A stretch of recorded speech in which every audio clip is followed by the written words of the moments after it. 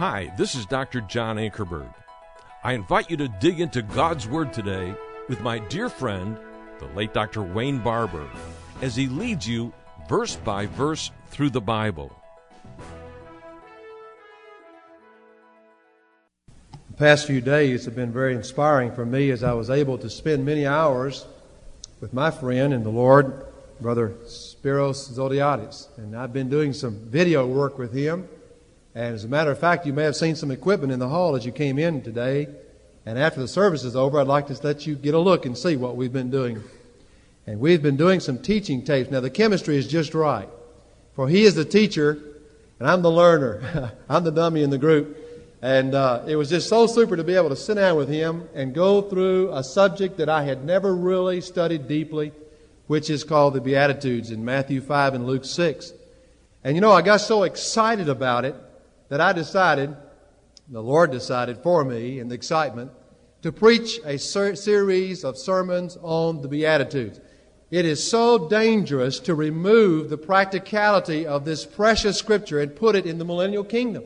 So many of us are overlooking the laws of discipleship, which are found beautifully in the 5th chapter of Matthew. So I want to begin this morning a series on the Beatitudes, and I want to call it, if you would allow me, the laws of discipleship. For we see them, step 1, step 2, step 3, or law 1, law 2, and law 3, so beautifully laid out in God's Word. In Matthew chapter 5, and we'll also be preaching from Luke, the 6th chapter, as we go along in the series. Well, let's bow our heads for a word of prayer. I want to make sure that we have the Lord in charge. Father, I thank you so much that you give the gift, and, oh God, that you give the ministry. And Lord, thank you that the result is all yours. And I praise you, oh God, for this Scripture. And I just ask you, Father, right now, that if you'll just speak through me in the power of your Holy Spirit, like you spoke to me. Father, let it get out like it came in. And we'll praise you for the result in Jesus' name. Amen. Look with me, if you will, Matthew, the 5th chapter, and let's read down through verse 12. And seeing the multitudes, he went up into a mountain, and when he was set, his disciples came unto him. And he opened his mouth and taught them, saying, Blessed are the poor in spirit, for theirs is the kingdom of heaven. Blessed are they that mourn, for they shall be comforted. Blessed are the meek, for they shall inherit the earth. Blessed are they which do hunger and thirst after righteousness, for they shall be filled. Blessed are the merciful, for they shall obtain mercy. Blessed are the pure in heart, for they shall see God.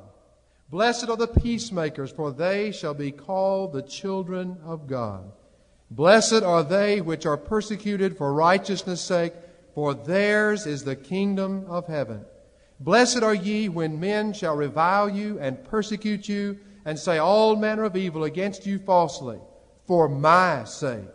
Rejoice and be exceeding glad, for great is your reward in heaven, for so persecuted they the prophets which were before you. At other times in our series, we'll be reading from Luke, the 6th chapter. But let's go ahead and jump in today. And the title of my message of the first part of our series is, What Does It Mean to Be Blessed? What does it mean to be blessed? What is he talking about when he said, Blessed are the poor? Now, we live in days when everybody seems to be in it for what's in it for them. In other words, what can I get out of life? God, what can you do for me? And what we hear so often comes across as going about claiming God's promises. And yet the Scriptures shows us so beautifully that every promise of God is attached to a condition of God. And instead of claiming the promises, if we would get busy about meeting the conditions of God in obedience, the promises would take care of themselves. For instance, we go back in the Old Testament, you don't have to look this up, but when Joshua was going on into the promised land, God gave him a condition, but he gave him a promise. He said, Joshua, everywhere where the sole of your foot shall tread upon, that's been given unto you. Now, when the Hebrews' bare foot touched the ground, that meant it was holy ground. Joshua, if you will be set apart, if you will live by my direction, that's the condition. What is it? I will give you victory everywhere that you go. He also told him something else. He said, I want you to take this book of the law and meditate in it day and night. Do everything that it says. That's the condition. Then he says, and everything that you shall do shall prosper and have success. Here's the promise, and yet here's the condition. In 2 Chronicles 7:14 it says, if my people, which are called by my name, will humble themselves, turn from their wicked ways, condition. Then, God says, I will hear their voice, forgive their sins, and heal their land. You see, we're always wanting to claim the promise, but we're never really busy about meeting the standard or the condition that God has for us in order that that promise might be fulfilled. I was in a meeting one night, and a man got up and preached. And when he finished preaching, another man got up, and this man that had preached to us that night had just overwhelmed him. God had just used him in a marvelous way. And the man got up after him, and he said, you know, everybody in this auditorium wants this man's faith.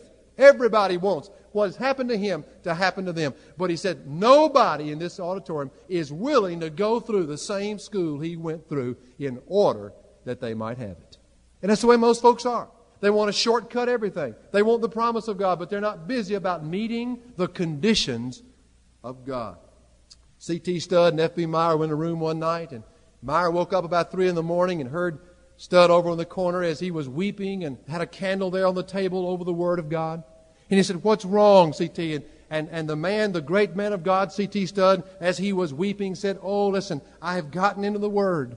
And I'm trying to see where it is that God has commandments for me to obey. And he said, I'm so broken. There's so many things in this Word that I'm not living, I'm not obeying. And it had broken his heart to see that he was not meeting the conditions of God in the sense of chosen obedience. That's the only condition that God requires in our life. To choose to obey Him. Not to sacrifice, but to obey Him. And as we meet the conditions of God, God is so beautiful to fulfill His promises in our life. We don't have to claim them. They've already been claimed. For He that promised is faithful. He'll do what He said He will do if we would meet the conditions that God has. And those conditions are simply that of chosen obedience. Well, in Matthew chapter 5, we see the conditions, the laws of discipleship. The condition, the blessing. The condition, the blessing. It follows a pattern all the way through. In verse 1, we see the setting. It says, and seeing the multitudes, He went up into a mountain. Now, any time that Christ was there and the multitudes were mentioned, there were always 3 kinds of people that always made up the multitudes of the crowds that came to hear Him. First of all, there was the curiosity seekers. Now, these were the people who simply came out of curiosity. Maybe they had heard of a miracle He had done, or maybe they had seen Him someplace, and they were overjoyed with the opportunity to see something that was new and exciting. Curiosity seekers. They were not followers of Christ. They were not disciples of Christ. They simply came to see what was going on. But the second group of people that was always present when the multitudes were mentioned in the Bible was the fringe followers that I call them. These were the people who perhaps had even learned in their minds what God had said, but they never let that get out of their minds and into their hearts. They were not committed people. They were there simply to gain knowledge, but they were not there to let that knowledge get into their heart. As a moment Christ would turn His back, they would crucify Him to save face in a crowd. But then there was always that other group called the disciple that was present when God would teach. Now, the word disciple is the word mathetes. And the word mathetes simply means a follower of doctrine. And here's what it means. It means that a person is willing to let the teachings of another translate themselves into that person's life and bring about transformation. That's a disciple, a learner, a follower of doctrine. One who allows the teachings of another not just to stay in his mind, but to get into his heart. These were the men that God had so preciously given Himself to. Those who were willing to be led. Those who were willing to be taught. And I want you to know that the multitudes were listening in on God teaching His own disciples. This is a picture that the church ought to be today. Some people say that a preacher should get up in the pulpit and preach an evangelistic message every time he preaches. My friend, that's wrong. You cannot build a church that way. Jesus Himself didn't go about it that way. He was busy instructing His disciples, and the world got curious about the instructions that were being given. And they came out of curiosity. They came to hear what God's people were being fed. That's exactly what the church ought to be today. For salvation is only a beginning. We must grow, desire the pure milk of the Word, that we might grow in respect of our salvation. Well, it says, Scripture says, and when he was set, and basically what it's saying is he sat down. And when he sat down, he began to teach. Now, why did he sit down? You know, I like to stand up. Matter of fact, when you see this video that I'll show you after the service today, you're going to realize that if you cut my hands off, I couldn't even talk. And even when I'm sitting down, I'm trying to do something. Why did he sit down? Why did he stand up? Because it was a custom of that day that the rabbis would sit when they taught. This is not today, this was then. And so when he sat down, that was in keeping with the customs of that day. Now he began to teach, and the word there is in the imperfect. And what it's trying, I believe, to say here is that he had been trying to teach these things over and over and over again. Wonder how many times he must have said these same words to these same disciples. And yet in John 21, he comes back and has to continue to reveal himself to them. They still don't understand. I just wonder how much patience he has with you and I as we have to hear it over and over and over and over again. Now, we've got the setting. He sat down. The crowd has come to listen in on the instructions that the master teacher is going to share with his disciples. Well, 3 things in the outline. First of all, a definition of the word blessed. You must understand this. If you miss this word, you've missed the whole teaching of the Beatitude. The word blessed. What does it mean? Makarios. I think I said that right. I'm not going to look over to my right. Brother Spiros, Makarios. What does that word mean? The word blessed. All right, let's look. Now, first of all, the translation happy is not really that good. It doesn't convey the meaning that this word has at its depth of riches. It's much deeper than what the word happy said.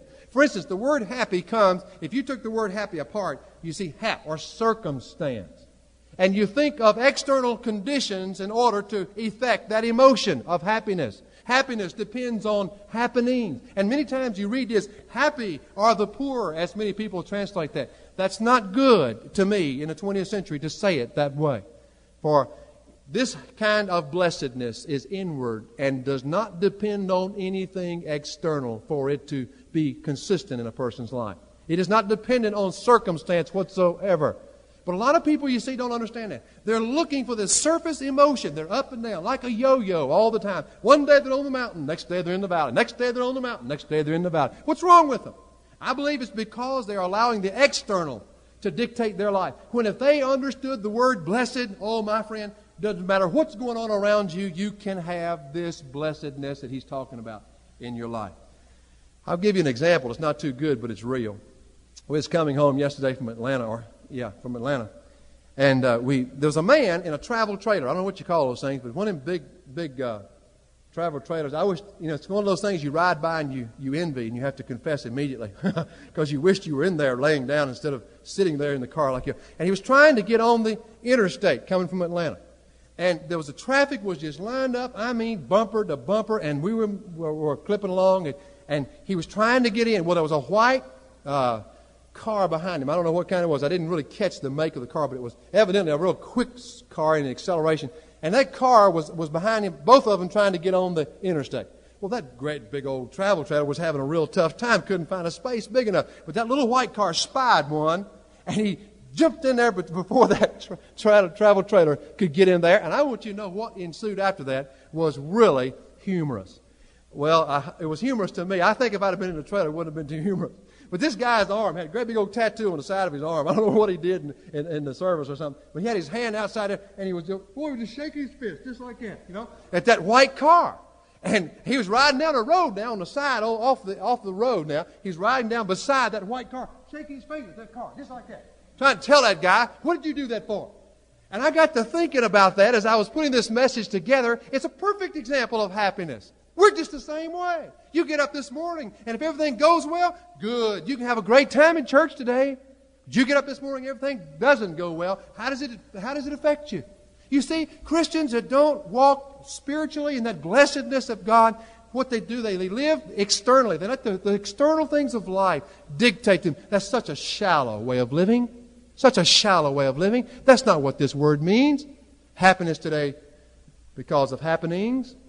You heard about the man who couldn't get his car started one morning, and it's a true story, minister. And so he went over and got his wife's car.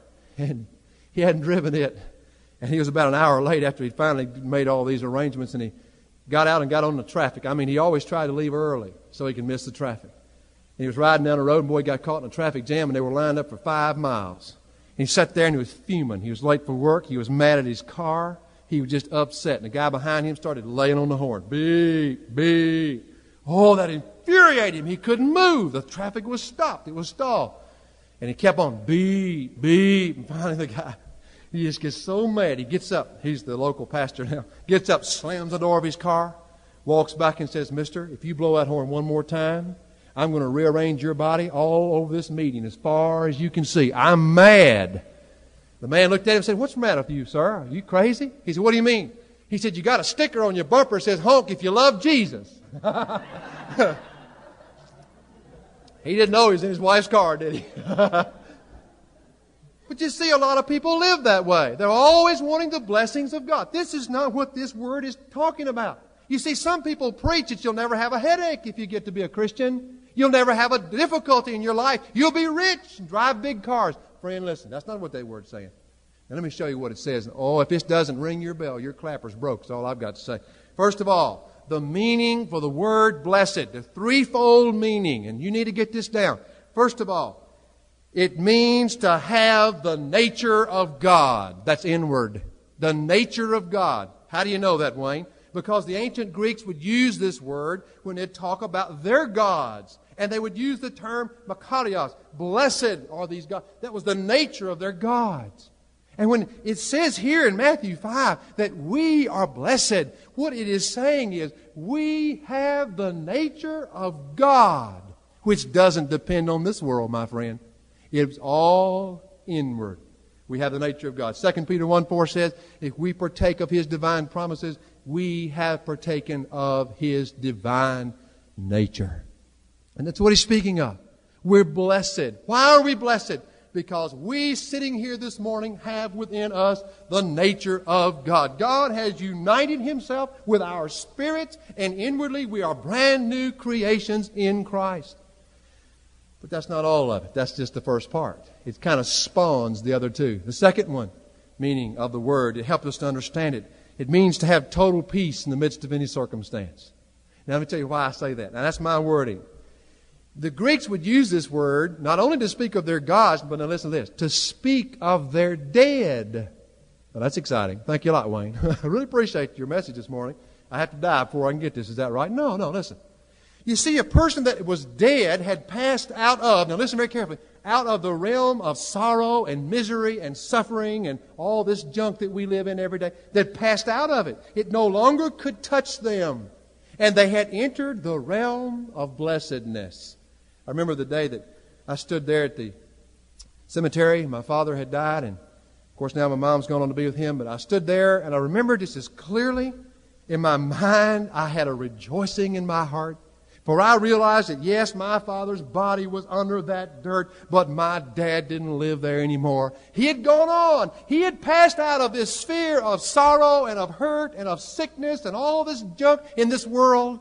He had passed on into a realm of blessedness.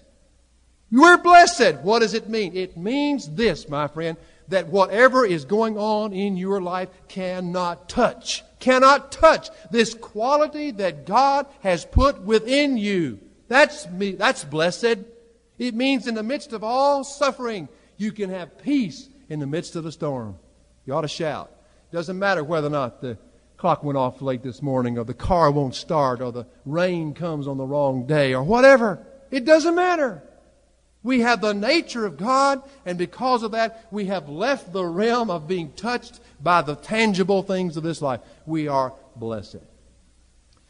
Look with me and hold your finger there in Matthew 5. Look with me to James 5, if you would.